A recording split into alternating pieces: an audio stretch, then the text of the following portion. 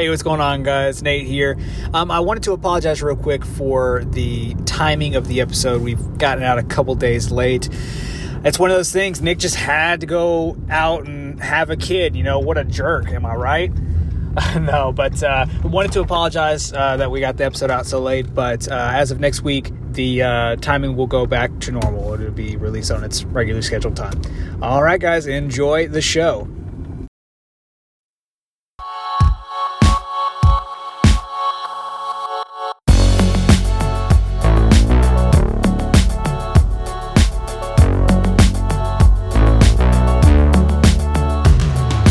Hey, what's up, guys? Thank you for coming back and joining us here on Noob, your nice experience with buddies.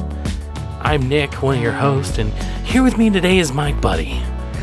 Nate, I guess we're doing impromptu guys from the 20s. We're trying to solve a mystery here. All we need is a saxophone in the back. Yeah, just listen to the cool sounds of the 1920s.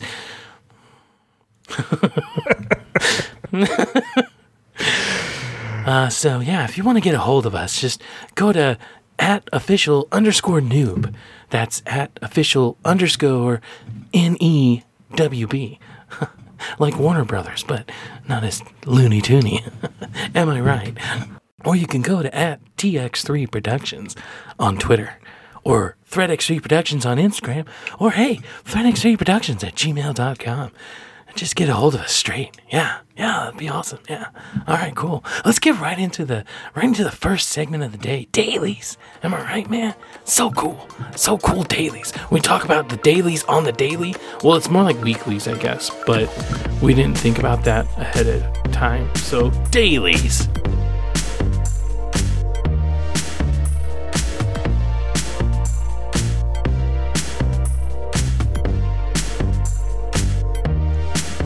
I need happiness because part of my weekly/dailies is I thought I was going to have a baby. So, not sure how long or short this episode's going to be because, basically wife's blood pressure went through the roof and we were basically trying to figure out whether or not the baby was going to come. Luckily, the baby is within a good window, so it's not like there's anything wrong with it. And as far as all the ultrasounds and everything, she's growing big, and she should be about 5 pounds, which is nice because when my first daughter, Zoe Ann, came out, she was 3 pounds, 7 ounces. And so we basically had to wait until she was 5 pounds to bring home because she was just too tiny.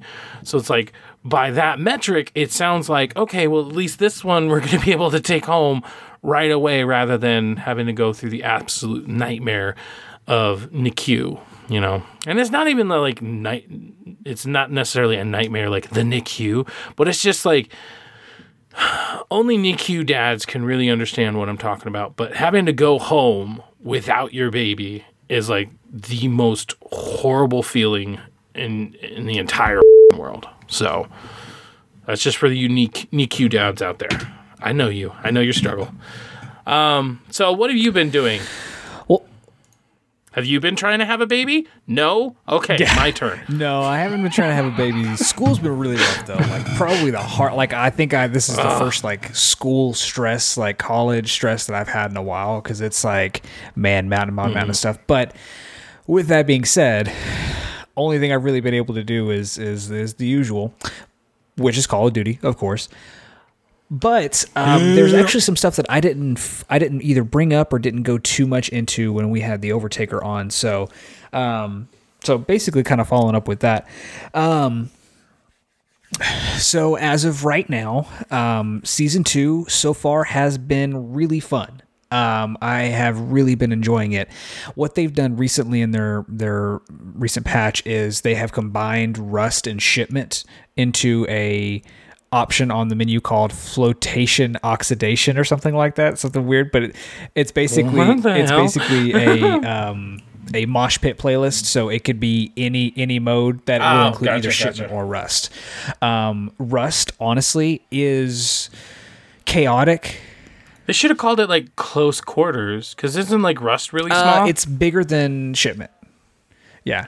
Yeah. Okay, never mind then. I thought they were both like really but tiny. like I guess because Rust might be a little bit more expanded out, but I'm genuinely surprised at how much I enjoy the chaos of Shipment. It's honestly, it's not fun if you're like really just not feeling it, because you will literally spawn on top of people and die continuously. But if you get a good hang of it, you can easily go like 60 kills. You can raid pretty supreme. But Rust, man, hits the nostalgia right on the head. I mean, it even on a 6v6 or a 5v5, not even a one. Now they do have a 1v1 option, which is cool. So that kind of really gets nostalgic on there. But Rust is really fun. The map looks really good.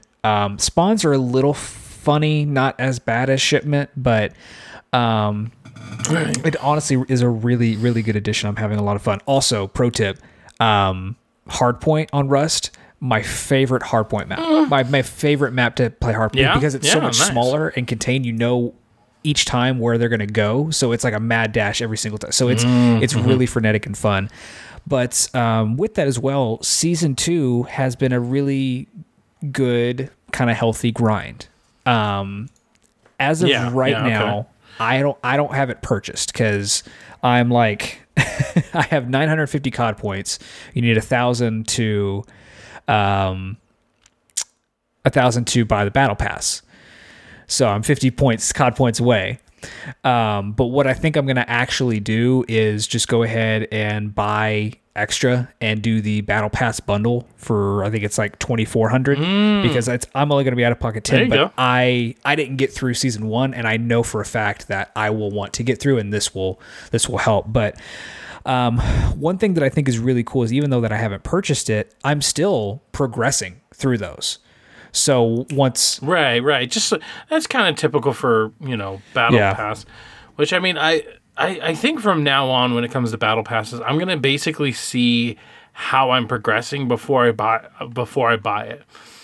Just because I've bought several, like even back in the Fortnite days or whatever, I've bought several battle passes just to go, that far into them and be like, oh, was it worth it? I mean, technically, with the amount of skins you get, it's always worth it. But at the same time, it's like, if I'm not getting all the way through it, then what is the point of buying it?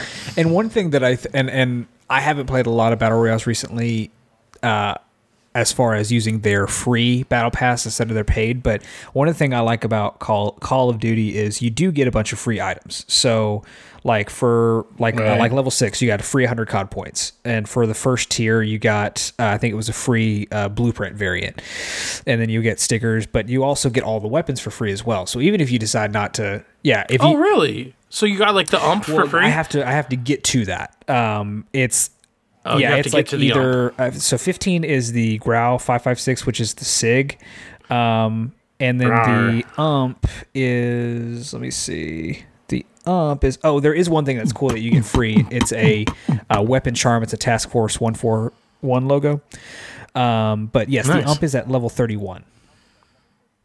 So I realize that I'm being that jackass that would also pronounce it. And it's totally AT-AT. So for that reason alone, I will start calling it the UMP. Yes, but any weapons that they'll have, you can play in the free tier. You just got to get through it, and you'll get a couple variants for free. But for the most part, a lot of the variants will be locked behind the paywall on there. But it's right. It's good. It's casual. I've been playing it off and on, but right now I'm about level 12 or 13 in the battle pass. So basically play like 3 hours a night, or 2 or 3 hours every morning. Maybe a couple hours every morning. Damn. Or try to. Grind. Yeah, I'm having an absolute blast with it for sure. Yeah. See, now, one thing that Black Ops, if it wasn't for all the BS, one thing that I did actually really like about Black Ops was the fact that a lot of the battle pass could also be progressed in by doing zombies. So there's an entire community out there who all they do is play zombies. They don't even touch single player, battle royale, whatever else. They don't even touch it.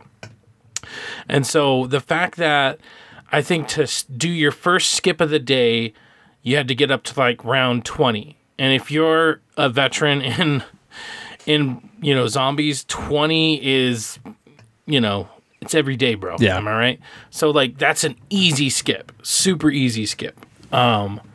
So that there's that. But then they also had other things, other challenges. Maybe it was get to level 20 on a specific map. Maybe it was do so many headshots, do so many kills with a shotgun, things like that would let you do another tier skip, or at least, a lot of experience in the battle pass or something like that. And I really like that. Like,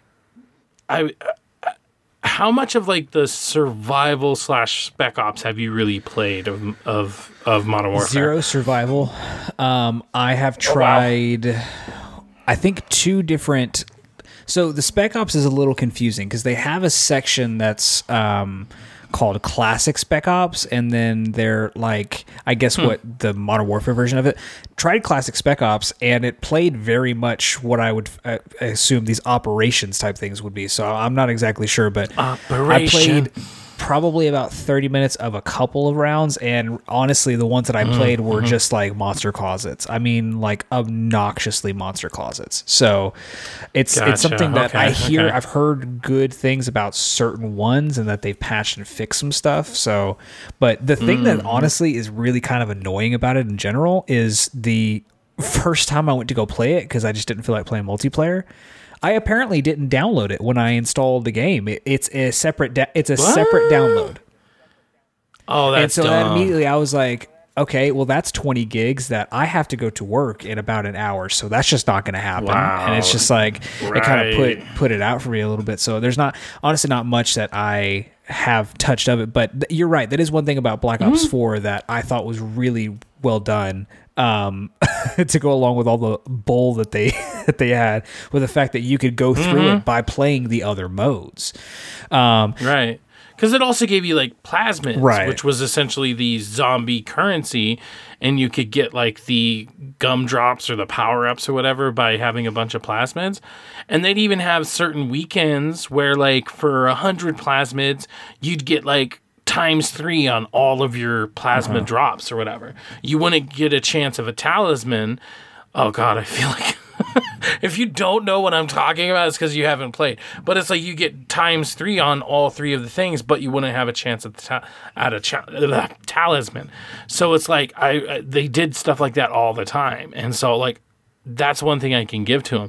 I'm genuinely curious about like how much are they paying attention to Spec Ops, especially since Call of Duty for the longest time has basically had this like three mode structure. Ever since like Call of Duty Modern Warfare, ironically or coincidentally, they started with multiplayer, single player, and Spec Ops. So, and that's kind of how it's always been. Then Treyarch did multiplayer, single player, zombies. And so for the longest time, we've always had 3 modes. And so this is kind of interesting because this is like one of the first times where it's like, this is a huge freaking game if you think about it, because it's going to have single player, it has multiplayer, it has apparently Spec Ops, you said classic, and then it has the Spec Ops where it's like basically like a giant map. No, they're right? more... Kind of. It's kind of like Ground War. That's the best way to put it. It's like Ground War, but it's like gotcha. It's a squad. It's just you and a squad. It's a cooperative gameplay campaign experience type of thing. Okay. So then you have Ground War. And now you're going to have Warzone. So all together, this is one with 6 modes. And the thing that sucks the most, I know, like anybody who knows anything, I know this has been brought up tons and tons of times, but it's like the sucky thing is that we're going to just have another Call of Duty this year. Like, I genuinely wish they would just stop it. Like, instead of Infinity Ward coming out with like Modern Warfare 2, instead of doing that, like, I would just like them to, I mean, look how much it's worked out for Overwatch. That's also Activision, even though it's Activision Blizzard, but it's still Activision. They're going on year 3, and finally, or no, it's way more year than 5. 3, I think it's 2015. Yeah, something like that. Yeah. I don't know why I said 3, but I mean they've been out forever now, and now we're getting ready for 2. But Overwatch 2, You're going to have all your characters from before. You're going to have all your progression from 1. Even if you don't want to switch to 2, you can still play with people who are playing 2. That's freaking amazing. Call of Duty needs to start doing that. It's absolutely ridiculous that they haven't figured something like that out. I thought that's what Call of Duty Elite was going to be back in the day. Yeah. You remember when they first talked about Call of Duty Elite? That was basically what it was supposed to be. You want to talk about Call of Duty Elite? Keep talking. I'll show you something real quick. No, okay. He's going to the shelf. He's going to get something. But no, like, if they could start doing that and make Call of Duty more of a platform, like, that would be really cool. All right, So, what do we got? When Modern Warfare 3 came out, that's when Elite had come out. They didn't have a Prestige Edition that year, which I tried to get. I would try to always get the Prestige Edition, so I just got the Hardened Edition of Modern Warfare 3 instead. With that came Price's, or I'm sorry, it was Soap's little journal, which is super cool. Like, it's very much lore heavy, but it also comes with a, handy dandy Call of Duty Elite founder card.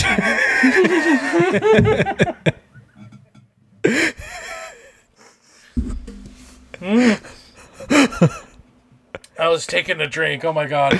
So yes, you want to say, do I remember Call of Duty Elite? Yes, I remember Call of Duty Elite. Yes. But see, like, how cool would it be where instead of every year we get a new Call of Duty, every 3 years we get a new Call of Duty, and kind of like with Overwatch, it carries over.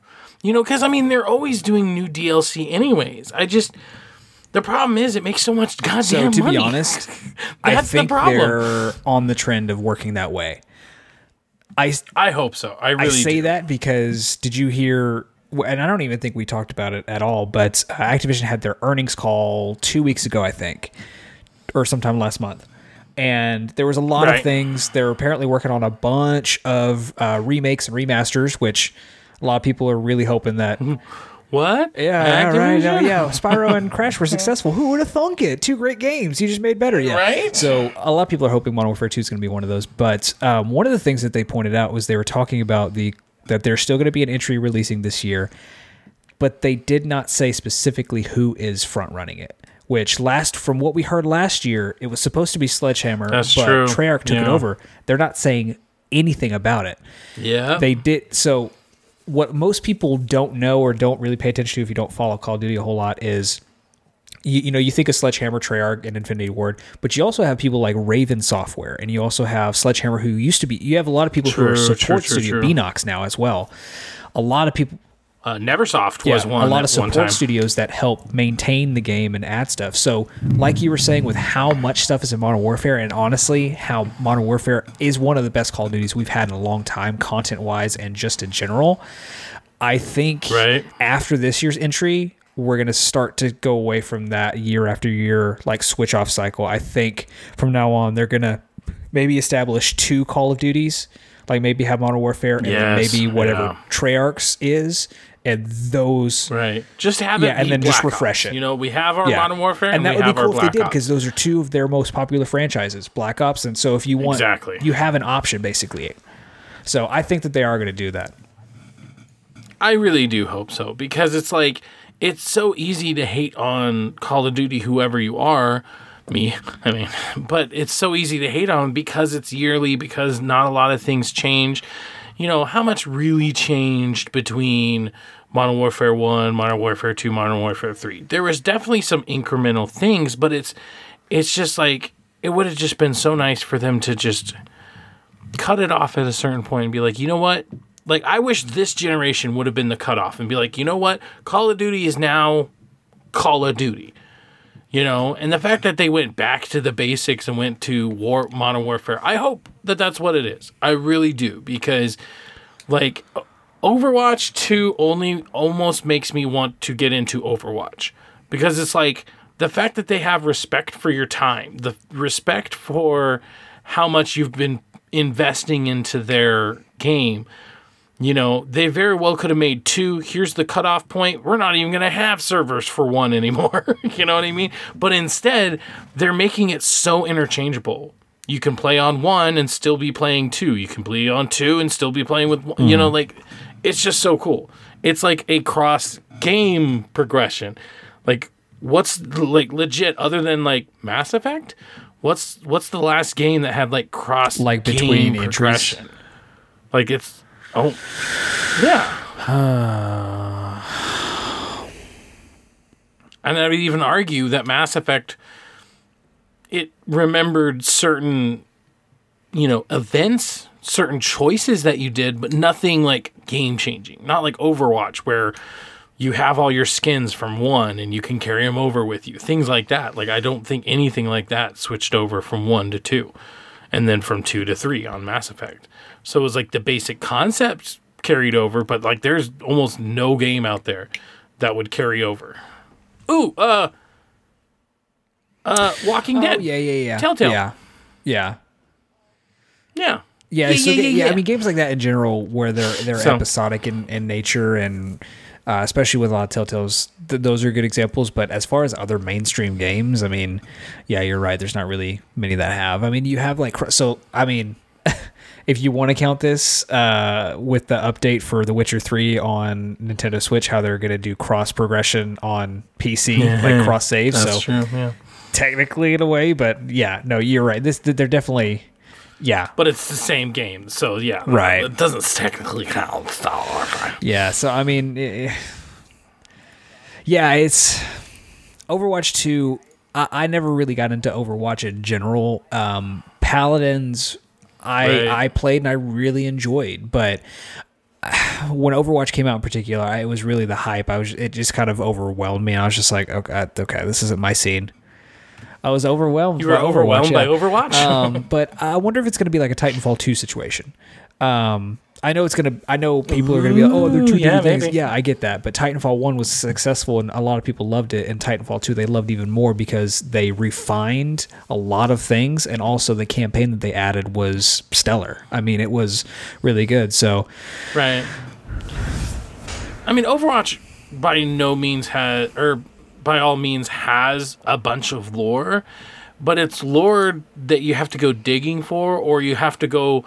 It's like in Destiny, they had a bunch of grimoires, but you had to go to Bungie.net to read the grimoires. And Overwatch has these awesome CG trailers, but you have to go to YouTube to watch them. So it's like you have to experience the story outside the game. So now putting it in the game is the exact same thing as Titanfall. That's a perfect example because there's tons of lore and there's tons of stuff that you can get from Titanfall 1, but when they actually put it in the game and they actually like tell a compelling story with it, there are so many people that are going to experience that. So many more. So, yeah. So, anything else? I mean, it's kind of a big deal in a way that I just started playing BioShock 1 for the first time ever. First time ever, oh, really? like 3 weeks ago, and I started playing it again like on Wednesday, and I enjoy it. It's trying to play it when I've played so many other more advanced first-person shooters is a little difficult, but I will tell you this, it's not as bad as Kingdom Hearts 3 was. Kingdom Hearts 3, I still haven't made it past the second world because someone was... I was playing something, I was playing it and I was like, okay, something, I can't put my finger on it, and then someone goes, it's a beautiful game, but it plays and feels just like a PS2, and it feels outdated, and I'm like, that's exactly what it was. And it made me, I couldn't play it because I'm just like... So it's just kind of one of those, it's not doing that for me, and I really do enjoy how... like resource management based it is in terms of like I just was coming across the first Big Daddy and taking him on was like, how do I do this? I'm gonna slowly get through it. I am kind of tossing it up between that and Detroit, and I started playing Saints Row 4 again just for the hell of it, and PlayStation now, man. PlayStation now. Jesus, man. It's spoiled me a little bit. Yeah, BioShock, like, I'm definitely nostalgia about that because I actually played it when it first came out. And the one part that gets me in BioShock, like every time I played through it, is that very first sequence where you're kind of just going through, you're in that little submarine, you go down, and then like right as he says like, welcome to Rapture, it's like the part like, welcome to Jurassic Park. And it comes up over the rocks and boom, there's this city, a big ass squid comes by, and it's like, I think one reason it's super nostalgic for me is because I played like Half-Life back in the day. And every Half-Life started with this really long kind of like train sequence where you got to like envelop yourself in the world before actually playing the game. And so that hit me in the nostalgia just for that. But then that moment where it goes over the rocks and it's so gorgeous. And then even when I got to relive that in the remastered version, like, oh my God, like, it looks gorgeous now. Way more gorgeous. Like, I'm surprised how much more like detail, because most of the time they just, here's some upscaling. Whereas like this, they actually like, there's more barnacles, there's more fish, there's, a whole new things that like maybe they wanted to put in the background but didn't have enough processing power, so now they put it in the background. And what I think is cool is, for years I heard people talking about one of the things they loved about BioShock is is how they handle collectibles and the overall atmosphere of everything. And like, it's cool for me to finally experience that, and like seeing like the way that they do the audio logs, I think is perfect. You pick them up and you listen to them and you can still play. But like when you're in the surgical wing, when you go to basically kill your first boss, being Steinman or whatever the hell his name is, and you're listening to all those logs about how he's just going crazy and just decided to like carve people up. Like, it's eerie, it's unsettling. And like when you turn the corner in that one place and there's just that one chick that's got no arms and it's completely mutilated, just sitting propped up in a wheelchair. It's like, dude, like this is the first BioShock game I ever played was Infinite. And that was like the first, I think I played like the first 4 hours of it, and I liked it. It was fun, but I love how different this is.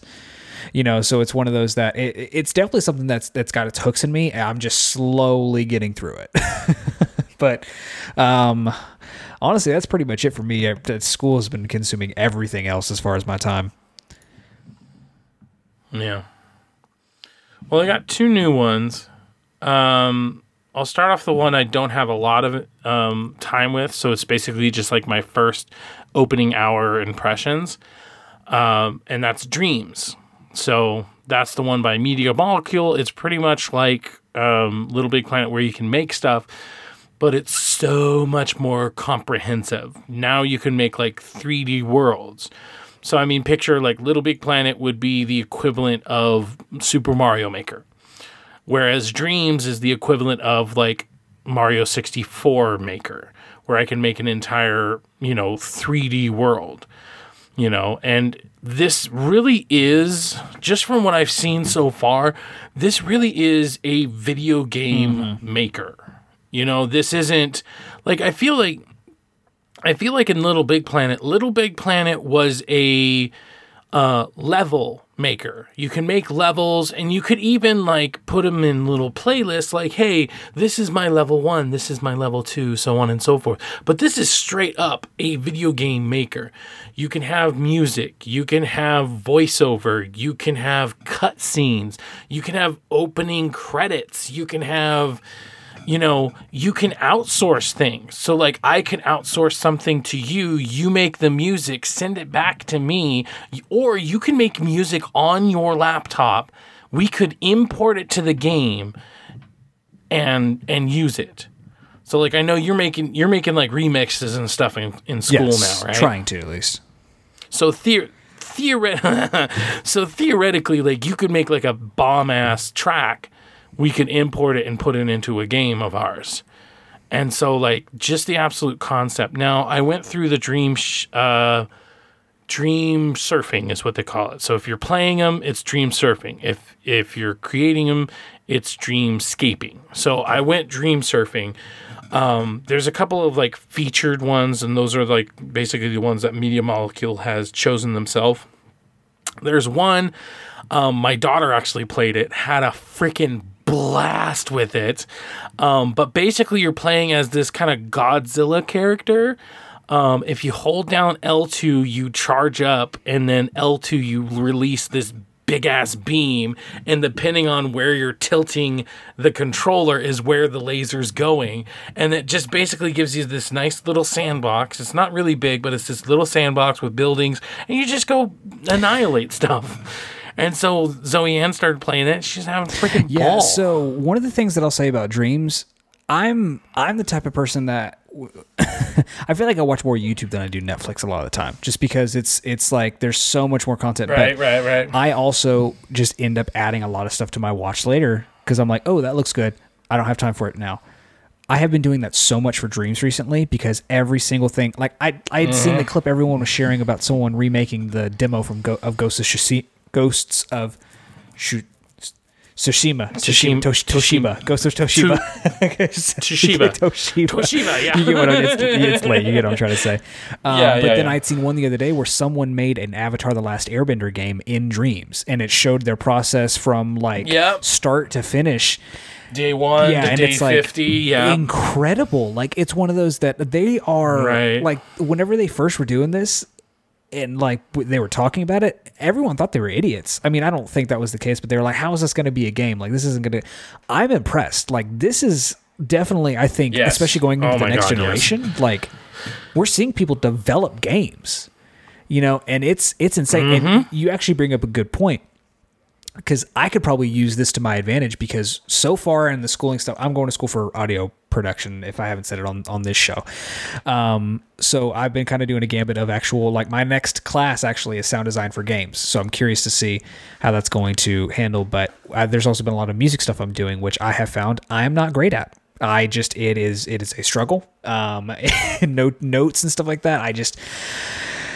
I have a really, really hard time with a more percussionist than anything. But one of the projects that I have, my first project that I did that I'm super proud of is Foley. And I basically did complete Foley from scratch for an old school cartoon. And out of my class, I think it was the best. So what's Foley for the layman? So for the layman, Foley is basically sound effects so like if you're watching an animated movie, if you hear someone's footsteps or you hear them dropping a spoon, someone in a studio somewhere made that sound effect. So in that sense, what I can do is license out, be like, hey, are you looking for Foley for your game? I can do that. So and that would help build up my portfolio. So yeah, this is one of those that I think this is a sleeper hit for a lot of different people, whether they're game developers or artists in general. Yeah. I would like to see like a 24-hour, I just lost it. What's the 24-hour video game thing that everybody Extra does? Life. Extra Life. I would like to see a 24-hour Extra Life competition where like everybody has the full 24 hours to make a game, and whoever makes the best game wins or something. I could see them doing something like that, and it going like really well. So like a really good example of something. I played a Mario level, and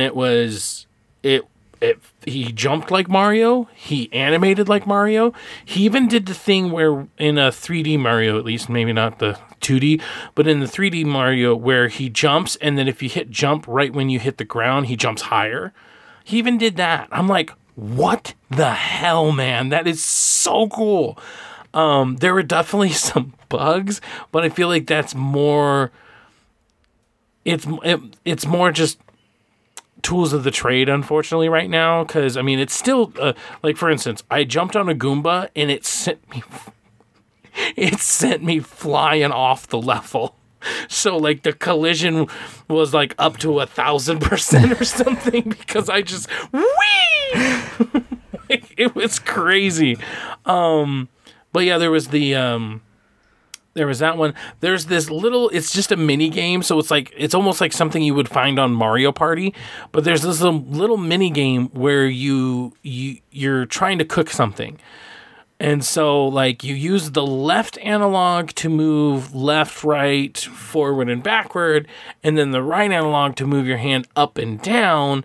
And so then, like, right when you get it, you get a phone call. So you're like, yeah, oh yeah, So you're using one hand, like, so you have to try to grab a knife, cut up some onions, and then put the onions onto a plate or whatever. And so you're trying to get a high score that way.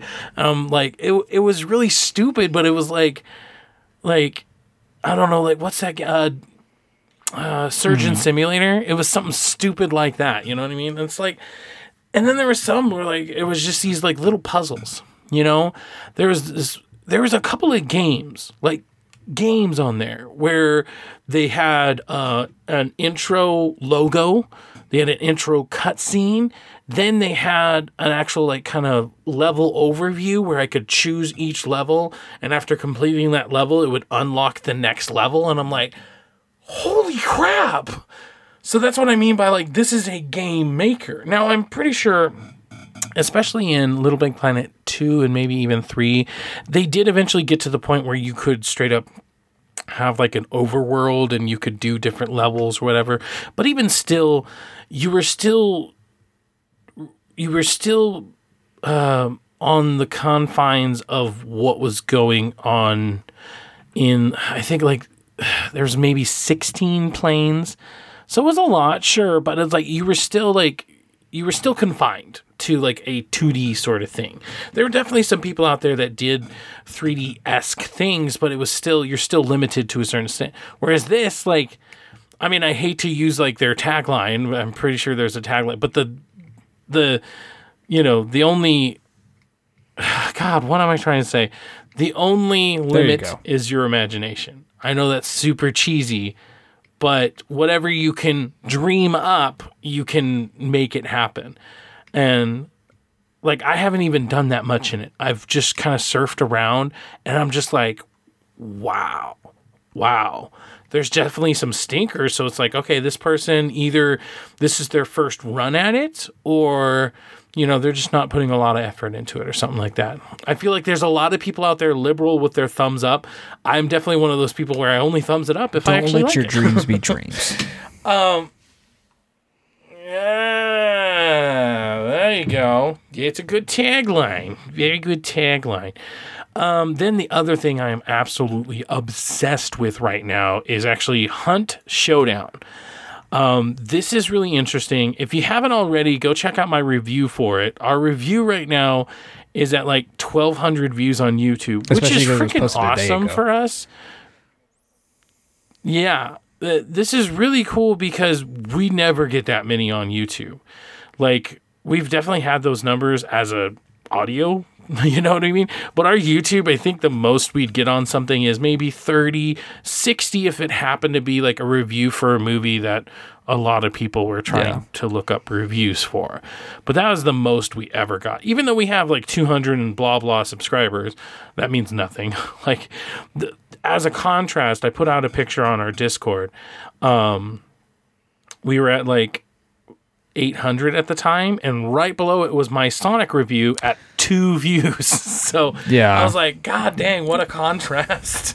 But it goes to show you, like, I think what people were doing, or what people are doing rather, is that they're looking for a review of Hunt Showdown to see if they want to buy it, but they don't want to see a review from 2 years ago, which is how long it's technically been out for PC, you know, on early access. And, you know, so every review they see is like really old review. Mine happens to be one that just came out, so people are interested. They want to see, well, what is it like on the PlayStation? And so, you know, I had a lot of fun making that. I am having a lot of fun playing it. If you don't know what Hunt Showdown is, the elevator pitch that I could give to you is that it's kind of like a battle royale in the sense that there is a PvP where you get dropped into a map. Not physically, you actually just spawn on the map. But you get spawned into the map, and the main objective is to hunt down a bounty. And so right now there are only 3 monsters. You have like this giant ass spider that you have to, super creepy. I'd say that's probably the scariest one. Then there's an assassin, but he'll turn into like a little league of bugs and just like go all over the place, up on the walls, up on the ceiling. And then he'll like try to teleport behind you. He has these like blades that come out of his wrist, and then he'll, you know, go up to stab you. And then the last one is the Butcher, and he's basically like this big old fat guy with just giant ass, like, you know, meat cleavers that will come after you and like set you on fire and stuff like that. So, but that's your main objective, is to go hunt down this bounty. And the way you do that is by finding clues. You find a clue, you investigate it, and so that's when the map shrinks. But instead of like a normal battle royale where when the map shrinks, you get damaged if you're outside of it, instead of that, it just basically, it darkens out the places where the monster isn't. So you know that, okay, it has to be in this area or one of these buildings. So then you get another clue, it shrinks it down a little bit more. When you get the third clue, you know exactly what building the monster is in, but also so does everybody else. So everybody knows that. So then you go, you try to kill it. If you get killed it, then you have to banish its soul. Banishing its soul takes 3, 4, 5 minutes. I'm not 100% sure on the time, but while you're doing that, there is like this giant mark on the map of where you are. Not only that, but if you go into dark vision, which is kind of the way you find the clues, there's literally a giant blue sky beam up in the air showing where you are so people can come and get you. So when you're banishing the soul, it's about basically hunkering down and defending the area while you wait for it to banish the soul. Once you do, you get some tokens and GTFO. And that's essentially it, you know. Then on top of that, you have like a permadeath system. And so you can hire new hunters and things like that. And when you get a new hunter, you'll have certain traits from the beginning. You know, maybe you'll have a gun that you don't even have unlocked yet, you know, certain things like that. And you can level up your individual hunters up to a max of like 50. And by doing that, you're unlocking new traits, which are basically just like perks, like reload faster. You don't have to pull away the rifle when you're cocking it, you know, if you have a lever action rifle or something like that. So little things like that are basically just perks. Poison doesn't hurt you as much, or, you know, things like that. It's basically just perks, but you can level yourself up to 50 and get a crap ton of traits, which obviously kind of gives you advantage going into the next match. But the thing is, if you die after rank 11, then you lose that hunter, you lose all the guns that he's carrying, all the consumables that he's carrying, everything, and you have to go in with a brand new hunter, you know. So it's super addicting, super stressful. Like, I'll be honest there, it's super stressful, but like in a fun way. Cause like, especially if you get to the bounty and you're like just trying to survive, because it's either this giant guy with a meat cleaver or it's a spider crawling around, and its little sounds that it make are so creepy. And of course, everything's like inside. So when you get inside, it's super dark. Even if it's like super bright outside, it's like pitch black inside the house, and it's so creepy. And so all that together makes for like an experience that like is, it's so awesome. It's so awesome. And I think the funnest thing about it is that it still kind of has a battle royale feel to it, but it's not technically a battle royale. You know what I mean? Because the objective isn't necessarily to kill people. Like, I've actually had matches where I've gone in, killed the bounty, and gotten out before even seeing a single person. Because either I was able to do it stealthily, or I was able to just, you know, outmaneuver them or something. Yeah, you know? You being very hype on this in general does get me excited for it. It's one of those that I do want to play this game. It's just one of those that I know it's something I don't want to pick it up and then give it a little bit of a try, because that's all I can afford. And then, you know, so it's one of those that I want it to be like my replacement. Like, I want to get to a point in Call of Duty where I'm like, all right, I'm gonna take a break. I need another multiplayer to play. So I think that's what I'm kind of shooting for at this moment. But yeah, definitely go check out Nick's review on our YouTube channel. And if you like it, obviously like it. Leave a comment, what's your favorite part about it. But yeah, I mean, definitely, like it. Give it a thumbs if you up. guys like that, if you haven't seen our YouTube content, feel free to stay around. You can go back and even look at either of our old podcasts or old videos. There's a lot of stuff that we are still to this day super proud of. One in particular that I'll shout out for Nick, because I know he'll do it anyway, is our procedural fun video. Because that in general all around, and then there's a lot of other stuff. But yeah, it's good. Yeah, go like and subscribe. There you go. Yeah, we don't just talk about on this show. We do. Well, I mean, we do, because that's what the review. Yeah, moving on. All right, so it's time to patch up the ship.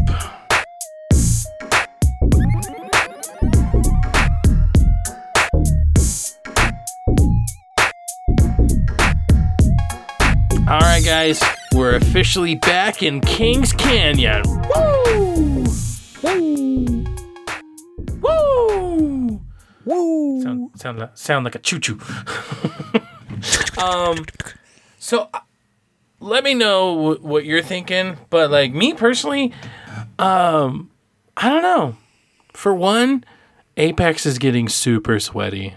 Like, me and the Overtaker, we played a couple matches together. Dear God, it's getting super sweaty, like almost to the point where it's like almost not enjoyable, because it's just like, God, guys, can't we just have some fun? Yeah, I've been seeing some footage, some on YouTube and some on Reddit, that is just like, and then not even in ranked, just people in pubs, just like like God tier aim, and I'm just like, oh, like, it's, to be 100% honest, it's swaying me from not want to play the game.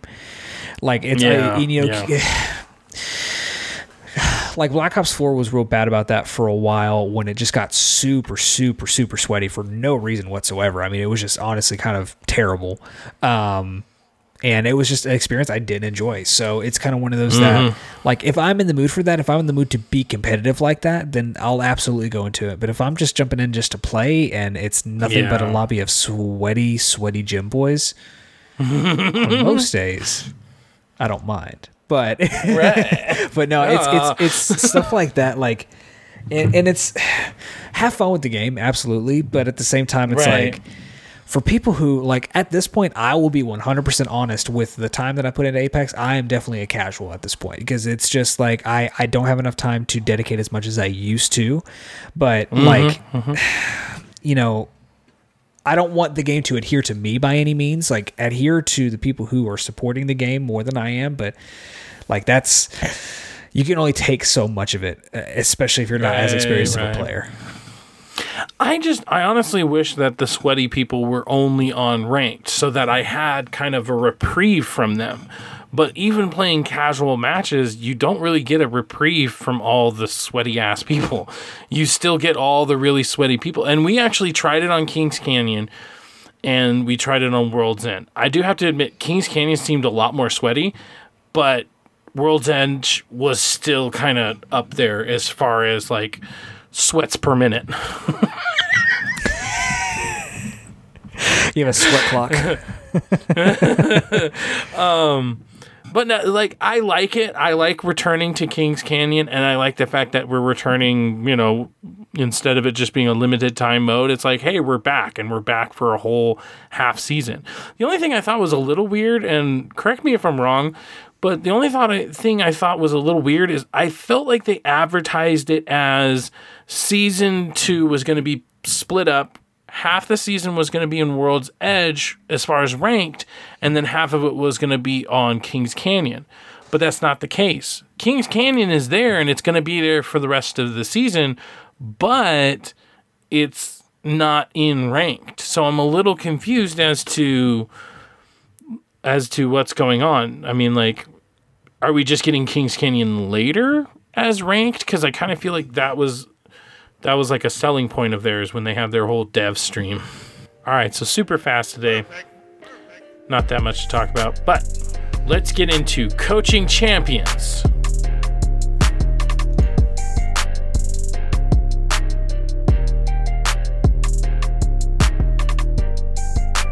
All All right, so in today's Coaching Champions, I'm going to be talking about the top 10 tips that I have for Hunt Showdown, whether it be like, these are the 10 things that I wish I would have known or something like that. I wanted to make sure that these were different than the stuff that I talked about in our review and even the upcoming walkthrough that I had.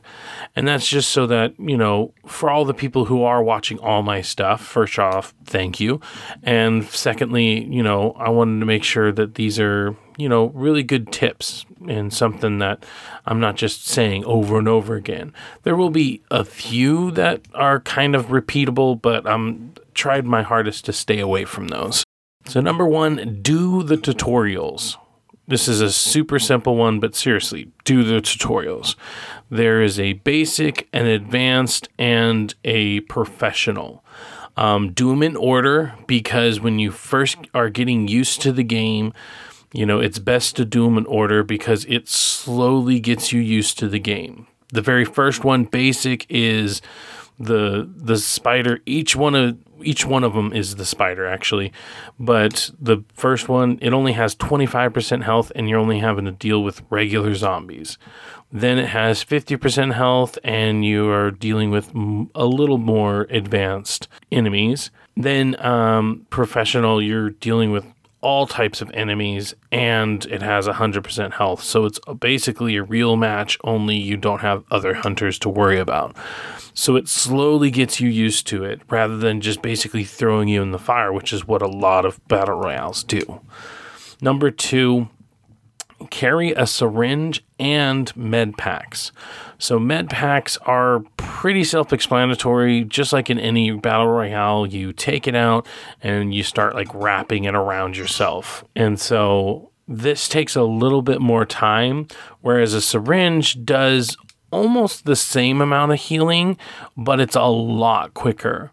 The med pack will take up a tools spot, and a syringe will take up a consumable spot. And so these are 2 different spots, 2 different locations on your character. So it's always good to do that. Number 3 is be really aggressive as possible for the first 10 ranks. For the first 10 ranks, you basically get these for free. When you die, you don't lose all your stuff. You don't lose any progression or anything like that. And so it would be best to go as loud as possible, be as aggressive as possible. If you start hearing gunshots, go towards them rather than away from them. Be as aggressive as possible so you get used to the game. Once you hit that rank 10, then start investing in ways to be a little bit more quiet, whether that be a silenced weapon or, a melee weapon, something. Then you can start worrying about being quiet. Number 4, there is absolutely no shame in farming. So after rank 11, you will start to lose hunters if you die. This means any weapons, any tools, any consumables, and more importantly, any traits, which are, once again, basically perks, but you will lose all of it. And so then you'll have to start over with a brand new hunter, and especially with the hunter that you had maybe 4 or 5 traits on, that could be a big difference. So there's no shame in farming. And so basically what I mean by farming is go into a match, go around, kill a bunch of zombies, maybe find where a couple of clues are, but play it really safe. If you hear gunshots, this is the opposite. Go away from them. Find places, if there's clues, go away from where the clues are headed. Just farm. And then you can go to an extraction point and get the hell out of there. You still get all the experience. You level up your character. And then that basically sets you up for a better match, 1 or 2 matches down. And that way you get a ton of traits. You maybe get a ton of equipment and you're ready to go. So there's absolutely no shame in farming. Number 5, trios is much easier. So you can do solo, which I do not suggest. You can do duos and you can do trios. Trios is the easiest because just having that extra person around, not only just for the bounty itself, but to just look out for stuff. Number 6, play with headphones and a mic, but only in party chat. So why only in party chat? Well, in the game, if you're using your microphone through the game, you can be heard in the game. So for instance, if you're talking to me and you're on my right side, I'll hear you on my right headphone. But so will anybody else that's around. So if there's enemies around and we're trying to strategize, they can basically hear us strategize.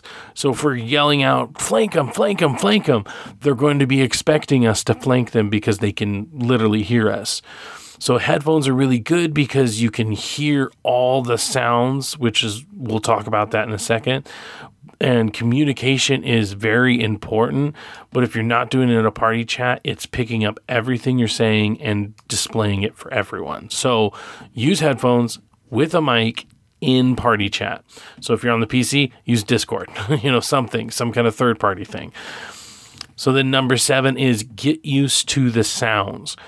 Sound is key in this game. It is the king because basically everything can be telegraphed with sound. Positions of gunfire, how far away they are, enemies, what type of enemy it is. Is it a hive? Is it a leech? So many things. Not only that, but there's a lot of things that make sound. So let's say there's broken glass on the floor. If you're not careful, you can be making way more sound than you're meaning to, but so can other people. Maybe in the distance you hear some crows fly away or some ducks fly away. That means an enemy's that way. Do you want to engage them? Do you want to go around them? So many different things, but sound is key. That's why headphones are so important. It even says it at the beginning of the game, but trust me, it is really important. Number 8, play with a friend or join a community. So either play with a buddy and get with them and only play with them, because going in with randos in this type of a game where strategy is, 100% required, going in with randos can sometimes be good, and I have had some good matches, but just like any kind of battle royale, when you go in with randos, it is so frustrating. This one even more so, because this is a thinking man's battle royale. This is not a running gun. A lot of the guns, you have to cock the weapon every time you shoot the weapon. So it's a lot more methodical. It's a lot more thought being put into every action that you make. So play with a friend. If you don't have a friend, join a community. The PlayStation, for instance, has a hunt community. Join them. Me and my buddy were playing together. We wanted a third to make it a little bit easier. We got on there. Somebody joined us.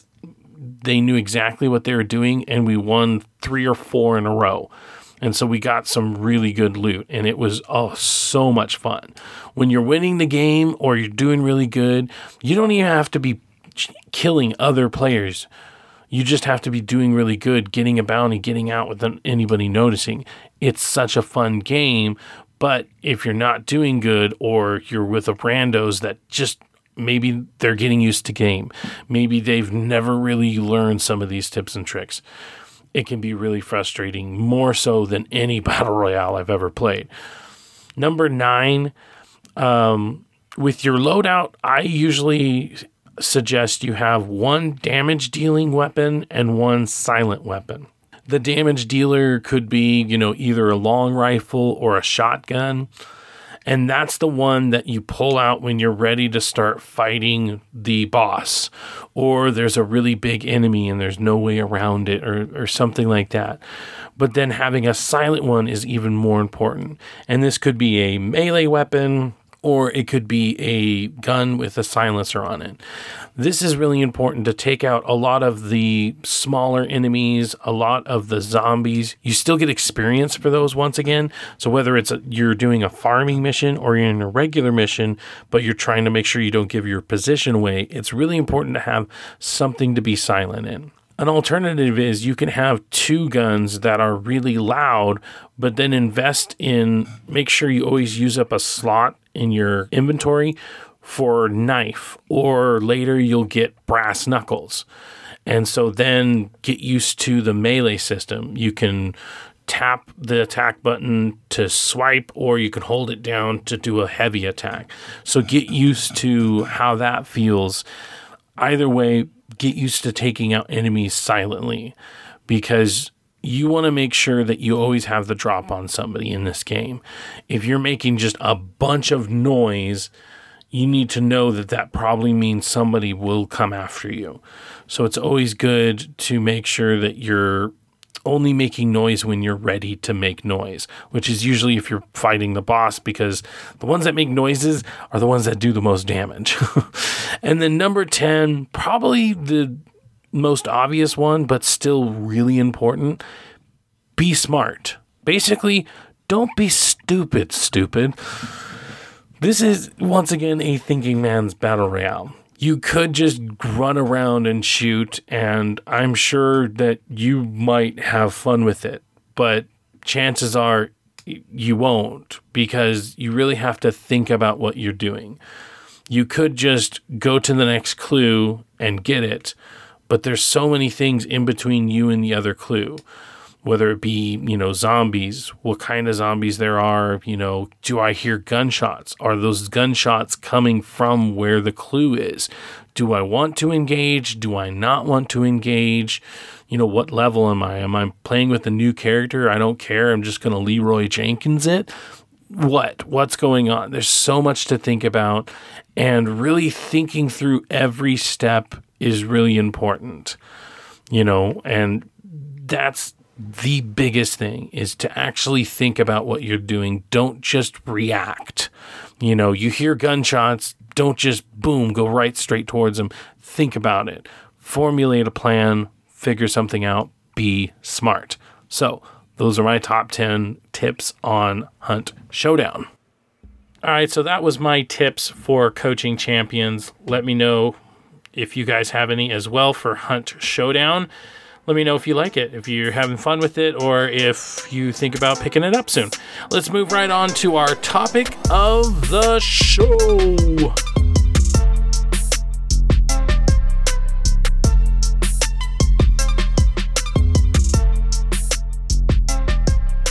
All right, so a topic of the show I thought that would be fun to talk about is what would make a good shared world? Obviously we have some good examples like Destiny after a year, Division after a year, Division 2 when it actually came out. And although it really was handled poorly, Fallout 76 had a very good concept. Anthem had a very good concept. It was just horribly God, words are hard. It was just misappropriated. It was, oh my God, it was so bad. So what would make a good shared world? What, either license or style, genre, what would make a good shared world? What do you think? I got a good one. Okay, what's up? Assassin's Creed. Okay. So something like what Unity should have been. Yes. Yeah. Now, the new Assassin's Creed Odyssey and Origins they don't do anything shared world at all in terms of what we know. Right. The only multiplayer component they have is when you have the map, there's little like icons where someone has taken like a photo at this location, or there's cool things like if someone, I don't know if Odyssey had it, but I know Origins did. If someone died somewhere, you could go and like Dark Souls? Kind of, but it was more like you could go and like honor them in a way. Like I don't know, it was kind of interesting. But of course, Assassin's Creed has played around with multiplayer in the past with Brotherhood, and then going into Unity, like you were saying. Yeah. But God rest I think I honestly, with how like, especially with how they're basically starting the Assassin's Brotherhood from scratch with Origins, and leading into Odyssey, I think that's something that we might potentially see at one point. And I think it honestly could be really cool because, like, imagine just being a part of an Assassin's Guild where every player that's in there is another player. Is another assassin, yeah. Is another assassin. Definitely. So, I mean, yeah, that's one, honestly, that's genuinely a good one. I just pulled that out of my ass, like Right? right when you asked me. I'm like, that's a really good one. That's something I haven't thought about. Yeah, that is a good one. And I mean, especially if they could do it something like, basically you're playing the whole game either by yourself or with somebody. Like being able to like set up an assassination on somebody, and like maybe your buddies are taking out all the archers and you go down below and take down the guy and you're able to get away without anybody noticing. Like little things like that would be really cool. And then I'd even say with Odyssey in particular, there were certain parts where they had like a giant battle going on, correct? Yes, Odyssey in particular does have moments where you can pick a side whether to fight for, like, example, the Spartans or for the Athenians. But yeah, you go to this part of the map and you're engaging in this like beach war. You're fighting a bunch of people. So yeah, okay, I'll put it to you like this. Do you remember? So Assassin's that could be Creed? a world event, like in Destiny. That could be a world event. Do you remember Assassin's Creed Revelations much? No, I stopped playing Assassin's Creed after 2, didn't pick it back up until a little bit of 3, but mainly Black Flag is what really got me back.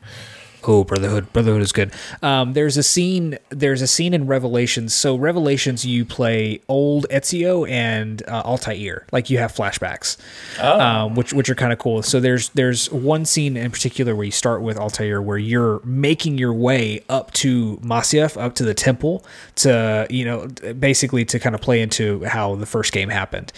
And there's parts where you're like fighting with a bunch of your assassin brothers against the Templars, and like something like that kind of goes into what you were saying of like an idea of, hey, we're doing this strike, this mission where we have to capture this. So it's like you take the archers, you go over here, you go stealth. Like that would be.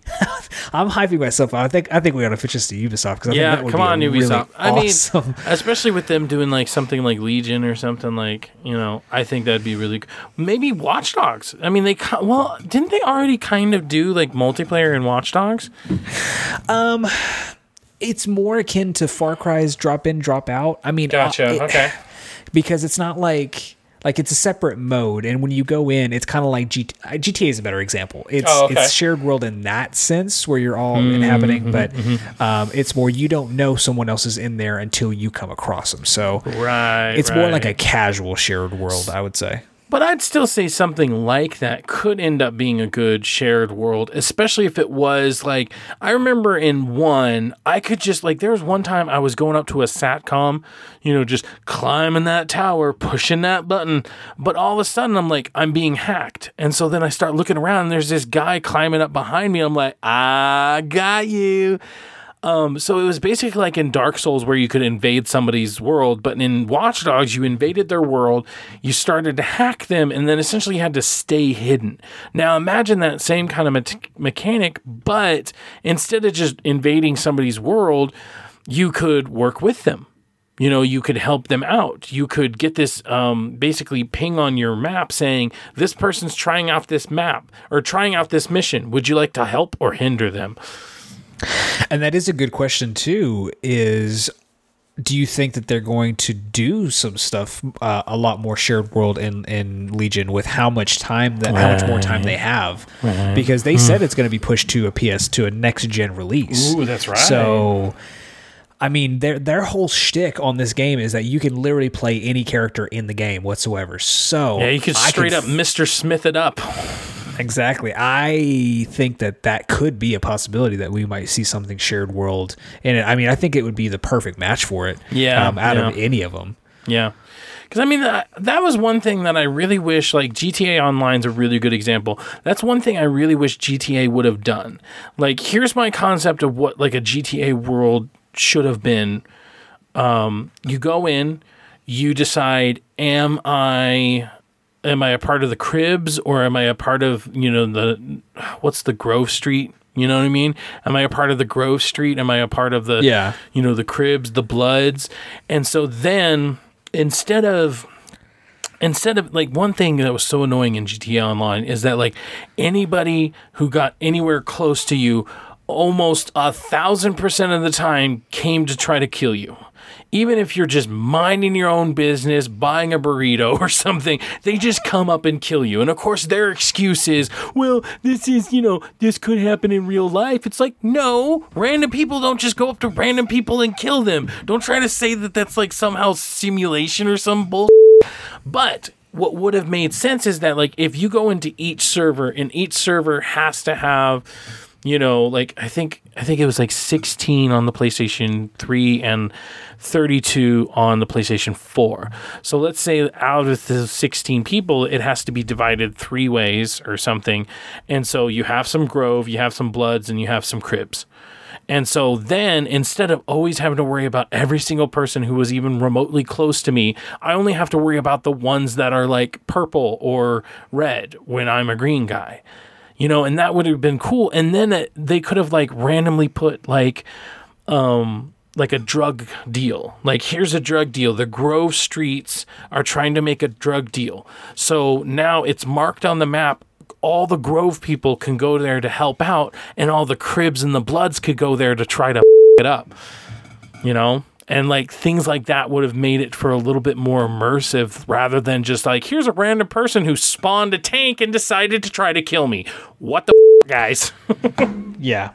That's if I go into GTA Online, I have to go into like the passive mode because I mean it's too chaotic. Too chaotic. But yeah, if they would have had some kind of system where I could basically create alliances, which I think down the road they did start having ways to create alliances. Like you could you're a CEO and you could bring people onto your gang or something like that. I don't know. My buddy was super into GTA, so I know he would be able to tell me. But I know there were certain ways to make like crews, but like that was something way down the line. I would have liked to have seen this from the very beginning, and it would have felt more immersive.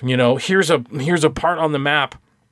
Go take it over. First crew to take it over gets like 20,000 each. Things like that. Just ways of making it so that, because the crappiest thing about GTA Online is getting into a mission. When you have to get out of the free play mode into a mission, it would always take so long. Some people would come in and then they'd get out because it was taking too long, and like it was just a freaking nightmare. Even to this day, it can sometimes be not all the time, but it can still sometimes be a nightmare trying to just do a freaking mission, So something like that would have made it so that you could just plop something down on the map and it's like, all right, first person here gets it, something like that. Like that would be really cool. And then same thing, like do that, but now it's like Watch Dogs and hacking and yeah. So this one, I have another one that's a little bit like it's a small one, and I'm gonna ask you yours unless you already. Oh, I got a good one. One that I think would be fun, but I don't think it would be ever practical. And I don't think I would ever want it. A Doom shared world game. Ooh, interesting. But it would go into super heavy lore, and you basically are you playing as a Doom man type character, or are you playing as just a regular grunt? That's what I'm saying is you would play as, like, I think the story behind it could be something like the Doomslayer that we have now goes into like this one existence of hell or somewhere where he needs the help. Like throughout the game, you need the help of the other Doomslayers to get you out.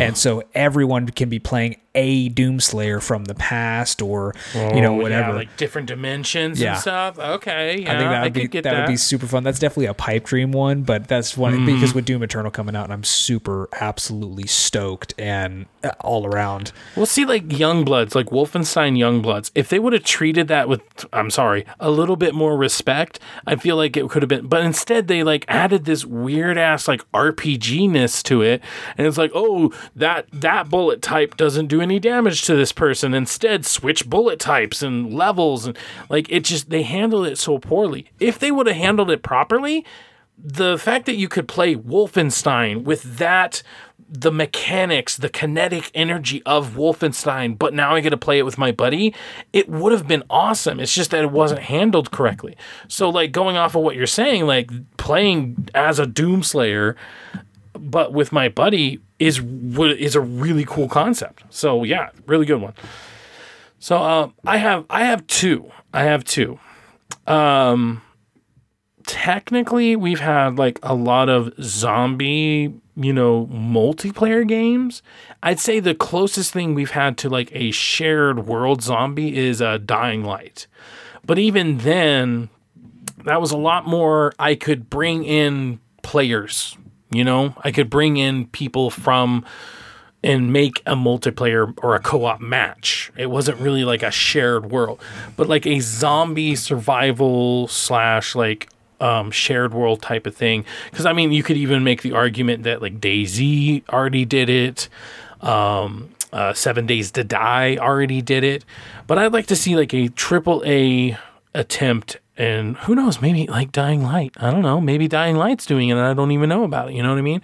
But like Dying Light, I think is a really good example because it's like, if I could just go into the world and do missions and, maybe I have to worry about somebody else coming up beside me and trying to steal my loot or something, or somebody coming up beside me and then we like go around, I can't see me loving nobody, because I would even say like Fallout 76, like you could say like that's sort of zombies to a certain extent. There's ghouls and stuff, but still like there's not like a shared world Destiny-esque MMO light, whatever you want to call it, of zombies. And I think zombies would be ripe for it because you can have like survival aspects. So you have to like build stuff, you have to craft, you have to eat, you have to stave off the infection or something like that, like something shared world or something like honestly, I'm generally wondering if they'll do something like that in Dying Light 2 because like they've delayed it so much, like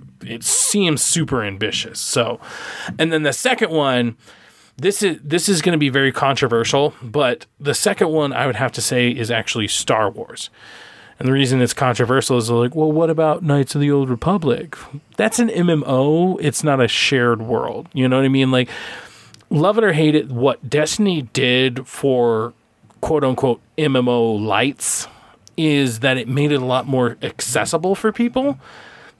Somebody who's never been into a single MMO in their entire life, maybe they think they're too repetitive, maybe they think they're too derived, yada, yada, yada, yada. But they play Destiny and they have a lot of fun with it, right? Mm-hmm. So, same thing, but now Star Wars. You could play as a Jedi Knight. You could play as a scoundrel. Once again, I know that's Knights of the Old Republic, but stay with me. So, I think, MMO-wise, Old Republic, the one that came out. Old Republic, sorry, you're right. So I'm thinking of KOTOR. Yeah, you're making. So I think one thing that'll help with the clarification as far as what we're describing as shared world, at least to me, and I think you'd probably be the same, is shared world is a primarily single player experience. Or it could not be. It could be like co-op. Destiny, where you're relying on co-op. Co-op or single player. Yeah, but it's your story, it's your world, but everyone else is a part of it as well. Yeah, instead of because I was going to say Star Wars Galaxies is another one, but true, that could be seen. I don't think as more of an MMO, more like a Second Life kind of thing. I guess it was. Yeah, true. But no, you are right. I think a good. Well, let me ask you, what would be the concept? I mean, the concept would be some kind of a mix between like Fallen Order, but also you could play as like a Han Solo character as well. So you get your combat, your RPG elements from Fallen Order, but you also get to have a blaster if you want to have a blaster. You know what I mean? You get to choose your class. So like, think about it like Destiny. One is the Jedi. So he's the melee focused character. He uses force powers, stuff like that. The next one is the Scoundrel. So then you're using ranged attacks. You get a whole bunch of... And then... Because, like, I'm thinking the Warlock would be the Jedi. The Hunter would be the Smuggler. So the shooter guy. So then who would be the good for Titan? Titan would probably be... I mean, I feel like a droid Wookiee type character. or a droid, Wookiee, or a Wookiee. But then, like, what would be different about? I guess he would just be the tank type of character, playing as a Wookiee or a Wookiee-like character. Maybe that could be like, because like in Destiny, you could choose from 3 different races. So maybe on the Titan or the Wookiee character, maybe you could play as a Wookiee, or you could play as a Mandalorian or something. Like. Which, once again, I do understand that's what Old Republic does, but it's in a MMO world. There's some people that won't even play Old Republic because it's an MMO. Like, making it a little bit more accessible and more shared world, I feel like, especially after Fallen Order, making something like Fallen Order, but I could play with my buddies, like, sign me up. I got you. The perfect concept for it would be something... kind of like what 1313. Well, so no, 1313 was supposed to be a third-person action game. True. But the concept of it was you were a bounty hunter in the bowels of Coruscant, dealing in the underworld of Coruscant. So that could easily be a shared world Star Wars game. You are in the they could either be completely Mandalorian and you're in Mandalorian Guild, or bounty hunters. I think that would be the target for sure. Yeah. But I think that one would just be really cool, because I feel like MMOs are really good and they make really big, expansive worlds. You can't deny that, but that can also be part of its falter. Shared worlds, you get the same kind of MMO feel, but it's a lot more focused. It's a lot more digestible in a lot of ways. Because, I mean, even shared worlds have raids. There's raids in Division. There's raids in Destiny. I would not doubt that the new Marvel... What's the Marvel one? Wow, it just escaped me. The Avengers. Oh, it's just the Avengers. You're right. It's just the Avengers, yeah. I was thinking there was like some kind of special thing. No, it's just Avengers, but the new Avengers one, that one's supposed to be kind of like a shared world, but we just don't know that much about it. But I guarantee you, if it is anything like a shared world, there's going to be some type of raid. You're going to have to go up against Ultron, and he's like a big-ass boss, and what I mean? I guarantee there's going to be some type of even if it's not called a raid, it's going to be raid-esque. So... But yeah, Star Wars. I feel like that would be a really good, like really, really ridiculously good. So yeah. Any other ones?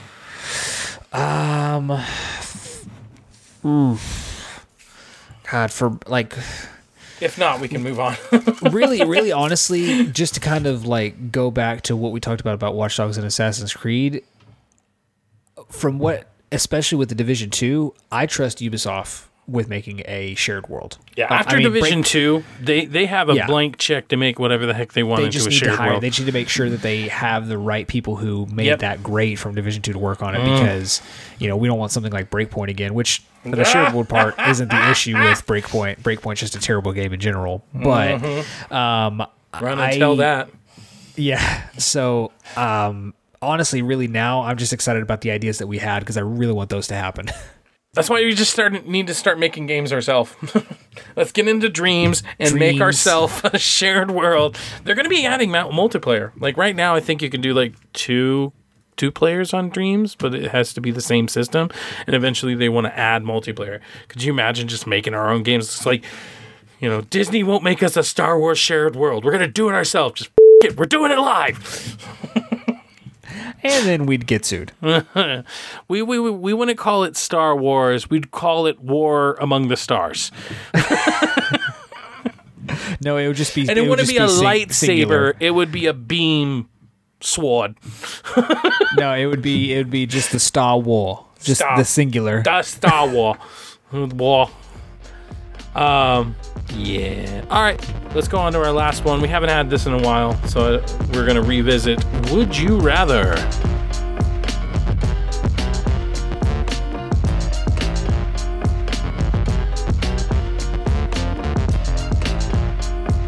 All right, so here we go. We got video game Would You Rather, where we just kind of throw out some scenarios out there. All right, Nate. Would you rather regenerating health or health packs? Now the question is: this IRL or is this a game, like a preferred game mechanic? I honestly didn't think about it that way. Well, I mean, I feel like if I say IRL, that seems almost too easy because, yeah, of course you would want regenerating health in real life. Well, no. Okay. There's a slight potential. So thanks to the trailer for Free Guy, the Ryan Reynolds video game movie, there's that one scene where he just gets like the crap kicked out of him and he walks outside and puts the glasses on and sees like a health pack and he's like, what's this? And picks it up and he goes, oh, is this what recreational drugs feel like? So like it makes you think it's like if taking a health pack gives you that sort of like kind of drug satisfaction or feeling, would that be something you would want to do all the time? You freaking stoner. You freaking stoner. I mean, it could be psychedelics too. You never know. I don't know. We'll stick with games for now. See, this is where the centrist is going to come out in me because it honestly depends on the game. Yeah. Okay. You know what? I will join you in the center, and here's why. You ready? Okay. Hunt Showdown has a really cool mechanic where instead of your normal battle royale where if I have 100 and I go down to 50, I have to heal myself until I get back up to 100, right? And usually the only way you can do that is with a med pack, right? But in Hunt Showdown, they handle it a little bit different. Basically, you have life chunks, and some of them are a little smaller, some of them are a little bit bigger. If you get hurt past a life chunk, you have to heal yourself to get that life chunk back. But if you only get hurt and half of the life chunk is gone, it will regenerate after a certain amount of time. So that's kind of cool. It even has certain things like you could get on fire, and if the fire soaks up all of a health chunk, you can no longer heal that health chunk because it's burned that health chunk off. Okay. So I'm going to join you in the center because honestly, that's one of the coolest mechanics. I still get regenerating health, but not fully. So I'll join you in the center. It's you think back to Halo 2 because right. that was not Halo 2, but Halo as well. No, number 2, only that one. Because Halo 1, I hated the fact that I didn't have regen health because Halo 1 I feel like is one of the hardest of the Halo games. To me, at least, I don't know, but facing the library and having to go through and try to find a health pack. I mean, of course, it adds a level of stress to it, but then you have something like with Halo Reach. I liked the health packs, and ODST as well. No, it was ODST. Well, I think they both had it. Anyway, ODST in particular, because you weren't a Spartan, you weren't someone who could regen health. True. You had to get health packs, and that made it a lot more tense and a lot more fun. It set the ambiance of the game. And so, I mean, it honestly really depends. If I'm looking for a challenge, I want something with health packs because I don't want it to be too easy for me. But if I'm wanting just to go through and have just a good shooter experience, then regen health, that way I can keep pushing through and kind of get through the game. To give you a little twist to add on to it, if we were going to do this IRL, I would probably say regenerating health packs. I would want to say health packs, but I also know I'm too lazy to go get the health packs when I would need it, so I would just say regen health. Well, I don't know. With DoorDash, they could just bring you your health packs. Oh, shut up. No, they just end up crediting me $10 by never delivering my med pack. Inside joke, everybody. Inside joke. All right. Next one. This one might be a quickie, but would you rather there be one map that changes stuff on it or changing maps? So basically the difference between like Fortnite, they would just change their map a bunch, but only parts of the map. I mean, eventually they did outright change their map. But whereas Apex from the very beginning, they just were like, well, we're going to change our map. You know what I mean? So what would you rather? Personally, I like the evolving map. Okay. Yeah. I like playing on different maps entirely, but I think and that's why when Fortnite started doing that, I thought that's what was going to set them apart from a lot of other people, a lot of other games, is the fact of like, you're basically giving people a reason to go back and play a map that they play religiously every day. True. And find a new way to play it because you've changed something. And then you're constantly tweaking it. So it's one of those that you're like, it doesn't have to be the initial like final product that you want right out the gate. This gives you the basically free pass to change it at your leisure. Would you say it was a battle pass? All right, I'm gonna head out. But that's what I would say. I would say the evolving map. Now, that would be my pick. I get what you're saying, but what sucked about Fortnite just adding in new areas is that those new areas were just where everybody dropped. So nobody was dropping at like Anarchy Acres anymore because they were just going to the new spots, which meant if you were the survivalist, you could just drop at Anarchy Acres, right? Well, that's great, but then you don't get to discover all the new cool stuff that they have. So they have this one area that's like a Chinese area. They had another area that was like a pirate area. And if you're the type of person who doesn't like, getting too sweaty and you'd rather like ride out the storm and, be a survivalist, you didn't get to experience those new areas all the time because of how sweaty those areas would be as soon as they dropped. So you'd have to wait like 2 or 3 weeks for all the sweaties to decide whether or not they liked it. And then maybe you'd be able to start experiencing it. That's me, at least. Like I was never the slayer. I was never the hot dropper or anything. So when a new place would come up, like Tilted is the perfect freaking example because Tilted dropped, everybody dropped at Tilted. Oh my God. Like we're talking oceans of sweat there. Okay. Like it was ridiculous. Versus Apex. The real cool thing about that is that everybody is learning the map together. And so that was a really cool change of pace because everybody didn't know what the hell the dome was. Capital City was very Tilted Tower-esque, but there were so many places on the map that nobody knew what was there. They didn't know, was it high tier? Was it low tier? And so just discovering everything kind of together, I personally prefer. So me, it's change maps. Okay. So it's good that we have one that we're not going to be contrarian about, one we just definitely had a different one. So yeah, I like that. Now, I've got two. One that I feel like would be easier. One that I think is going to make you think for sure. Okay.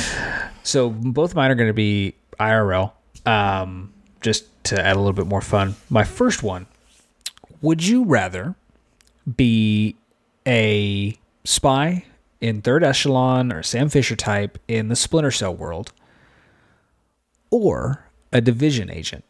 So to give you the other side of those, if you were a Division agent, you would be living in the world where the Green Plague existed, where you were activated and had to basically retake humanity in a lot of ways, to kind of rebuild after this apocalyptic type setting. On the side of Splinter Cell, you would kind of interact with the world that Sam Fisher's been involved with, where you're constant espionage, constant like double, triple crosses, like you can't trust anybody at all. You're a spy. That is a tough one because like I don't have a personal nostalgia for Splinter Cell, but it's one of those things where it's like it's one of those like franchises that like I respect it for what it is, you know what I mean? Throw some respect on it. Yeah, throw some respect on it. but I don't have a personal attachment to it. Division, while I super love that one, and like it's obviously if I had to choose Splinter Cell or Division, if I had to choose a next Splinter Cell or I got Division 3, I would choose Division 3 in a heartbeat. But having said that, having the world and the live, having to live in the world of Division where like everybody's sick and like there's this huge plague that overcame the world. Even though we're sort of living in that now, but I don't know if I could do that. You know, that's a scary world. You know. Now there is. So could you let me finish? So you could think about it in terms of Division 2, where you're seeing a lot of civilizations being rebuilt and people starting from scratch. So that could be something that would be good to experience. So that's kind of a conversation. Would you rather, because in the world we live in where like everybody just cares about themselves and we fight over the stupidest things, I feel like it would be nice to have something to where we can all come together again and be unified. So that would be something that would be kind of cool. Now, you just have to think about, do I want to live in a potentially apocalyptic type setting where everyone has died? Right. So, I mean, in general, I think I would rather a Splinter Cell because, like sneaking around, taking out people silently.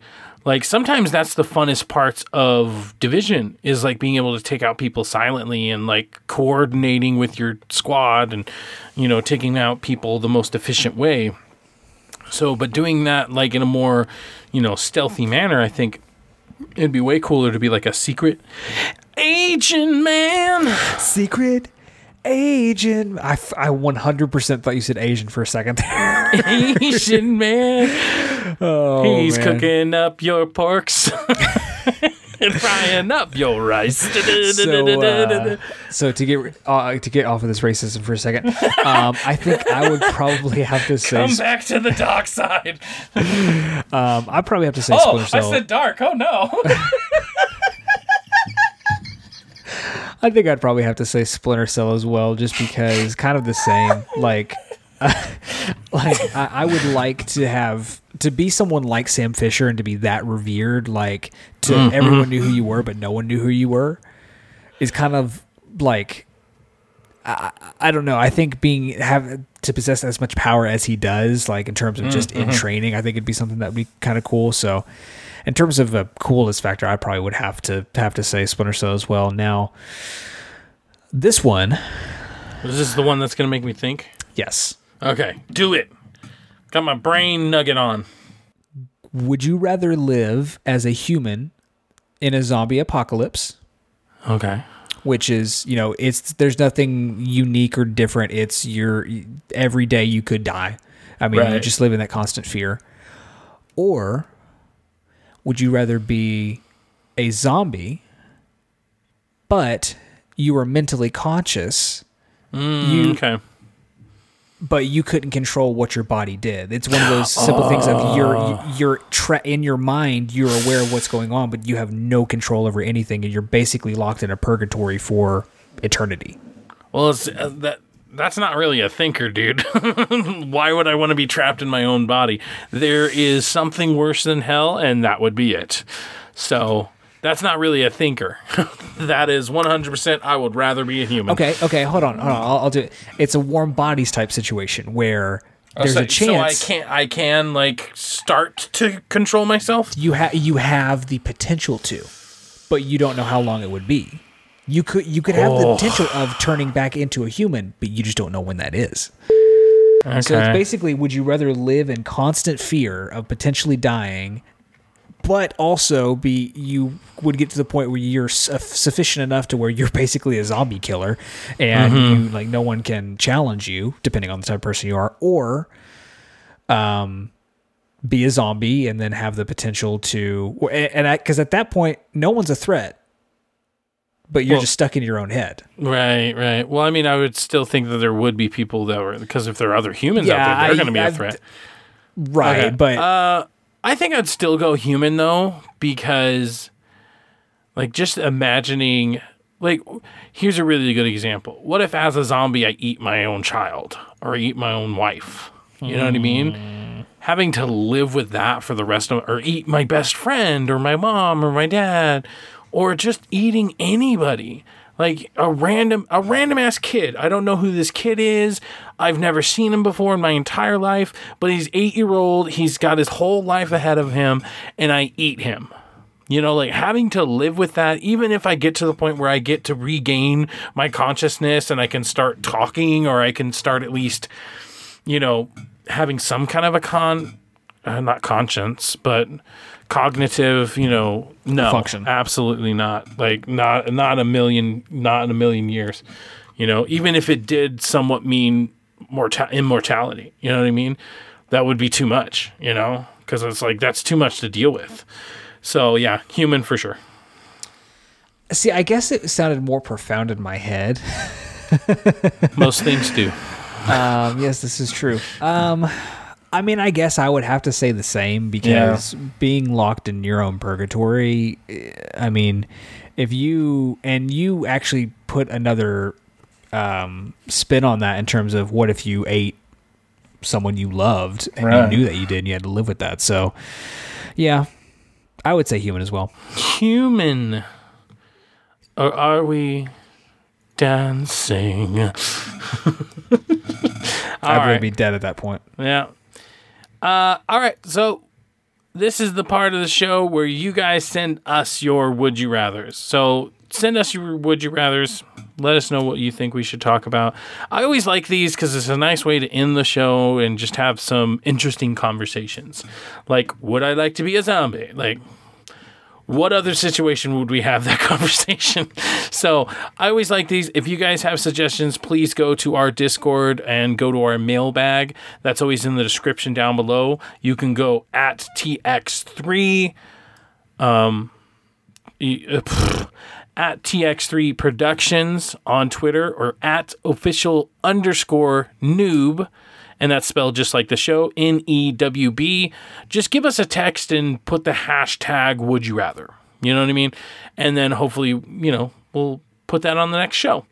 All right, so that is it for the show. Thank you guys so much for joining us for this episode of Noob. Once again, please go check out our YouTube channel at ThreadX3 Productions, where you can check out the review for Hunt Showdown. I'm pretty proud of it myself, and it's definitely getting some traction, so I would love all the support that we can have there. Plus, I will be putting out a follow-up video, basically going through a match and saying everything that I've learned. And so it'll give you a really good chance, maybe if you're on the fence about it because you've seen maybe somebody play it, but you want to kind of see somebody actually walk through it. That's what I'm basically going to do. I'm going to walk through a match and tell you all the things that I've learned. So that'll be coming out very soon. Probably by the time this comes out, it'll also be out. So do that. All right. So I was Nick. And I was Nate. And remember to always play nice. And use the buddy system. Buddy!